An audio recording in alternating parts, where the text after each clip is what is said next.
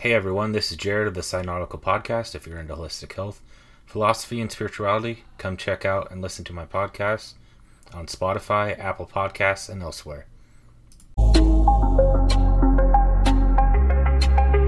Welcome to episode 2 of season 2 of the Lifelong Health and Fitness Conversations podcast. Today will be a solo episode, and the topic is how to show up and work out even if you're not in the mood. Please note, with this episode, I am literally pacing back and forth, getting some movement before I do some desk work. If it sounds like I'm walking, it's because I am walking. The main thing is that I got this episode done, which goes with the theme of this episode. Now on to the podcast. Believe it or not, over the past 21 years that I've been training, I've never gone through a period where I failed to work out for any extended amount of time. I always stuck to my training schedule, although sometimes I might have some flexibility here and there. Like, for example, if I'm on a vacation or if I'm out of town for some reason or if I'm sick, various things. I didn't really like working out in the beginning, but after about a month of doing it 3 days a week, dedicatedly, it grew on me. But then again, as years went by and I wasn't meeting my specific aesthetic goals, I got a little unmotivated, but I still got myself to show up because, number one, I informed myself on what exercise does to the body. I purchased a personal training course when I was roughly 19 years old. It was $600 some for the course. And I learned basics about human physiology, the effects of exercise, the necessity of exercise, the basics of nutrition. So one of the number one reasons I still show up and work out when I don't feel like working out is because I know what's happening to my body when I don't work out. And so I make myself think, well, even if I'm not going to hit my aesthetics goals, I'm not sick or anything, there's really no excuse. So fine, I'll work out, I'll do something. Something's always better than nothing.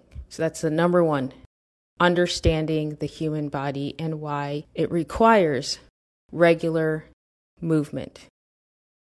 The number 2 way I get myself to work out when I don't feel like working out is I choose something interesting to do.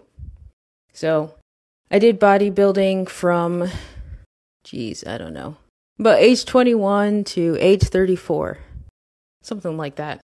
I don't know when I started, but I know I stopped at age 34. And, it's pretty boring, right? Unless you're meeting your aesthetic goals. So eventually, at age 34, I said, hey man, my workouts aren't really that interesting. They're just very mechanical. My goal is just only to develop a certain look. And through studying and listening to professional strength coaches who work with highly paid athletes, they would talk about prehab gymnastics and how superior gymnasts are because they have full range of motion and mobility, blah, blah, blah. And I went and tested myself. I tested my unilateral strength with my legs one day. And I realized I couldn't do a lot of movements on one leg. So that was a new challenge. I'm like, oh my gosh, this whole time I thought I was an athlete. Apparently I'm not, according to these athletic coaches. So that changed my whole view on exercise to make it interesting. I had a whole series of skills I suddenly had to learn that I didn't even know I should have been practicing. So that's number 2. Number 2 way I get myself to work out. Number 3, which is similar to number 2, because number 2 is keep it interesting, but number 3 is make it fun. So when I don't feel like working out, which is a lot of the time, I always start my workout with something that is fun. Okay? Because the main thing is you get your body moving, and then after your body's warmed up, usually you're not just going to abandon your workout and say, oh, that sucked, I'm leaving, or I'm stopping. But the main thing is I showed up, I worked out, and the way I was able to do my full-blown workout was by starting with something fun and not too serious. And that is by starting with dancing or silly kickboxing. And by the time I'm done with a 3 to 5 minute warm up of dancing or kickboxing, I'm going to finish my workout because I have energy at that point. I have my blood flowing. I'm already sweating a bit. What's the point in abandoning the rest of the workout?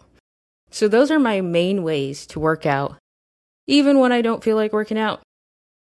So know what's going on with your body. Okay? Number 2, make your workouts interesting. I always advise people against chasing aesthetics because we have our own genetic makeup that we didn't choose, as far as I know.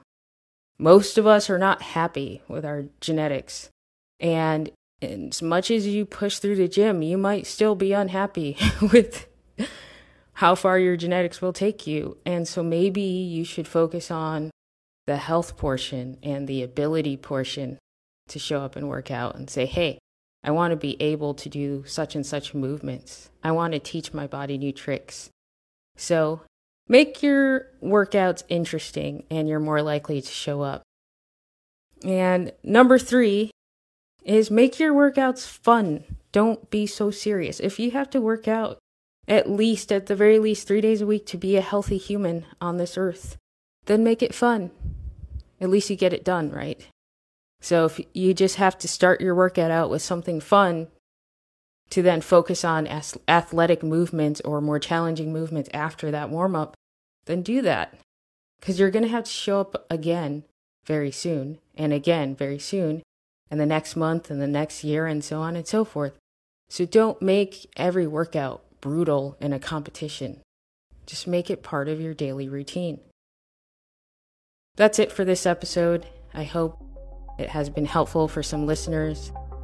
Keep tuning in and listen in for some guest interviews in the near future.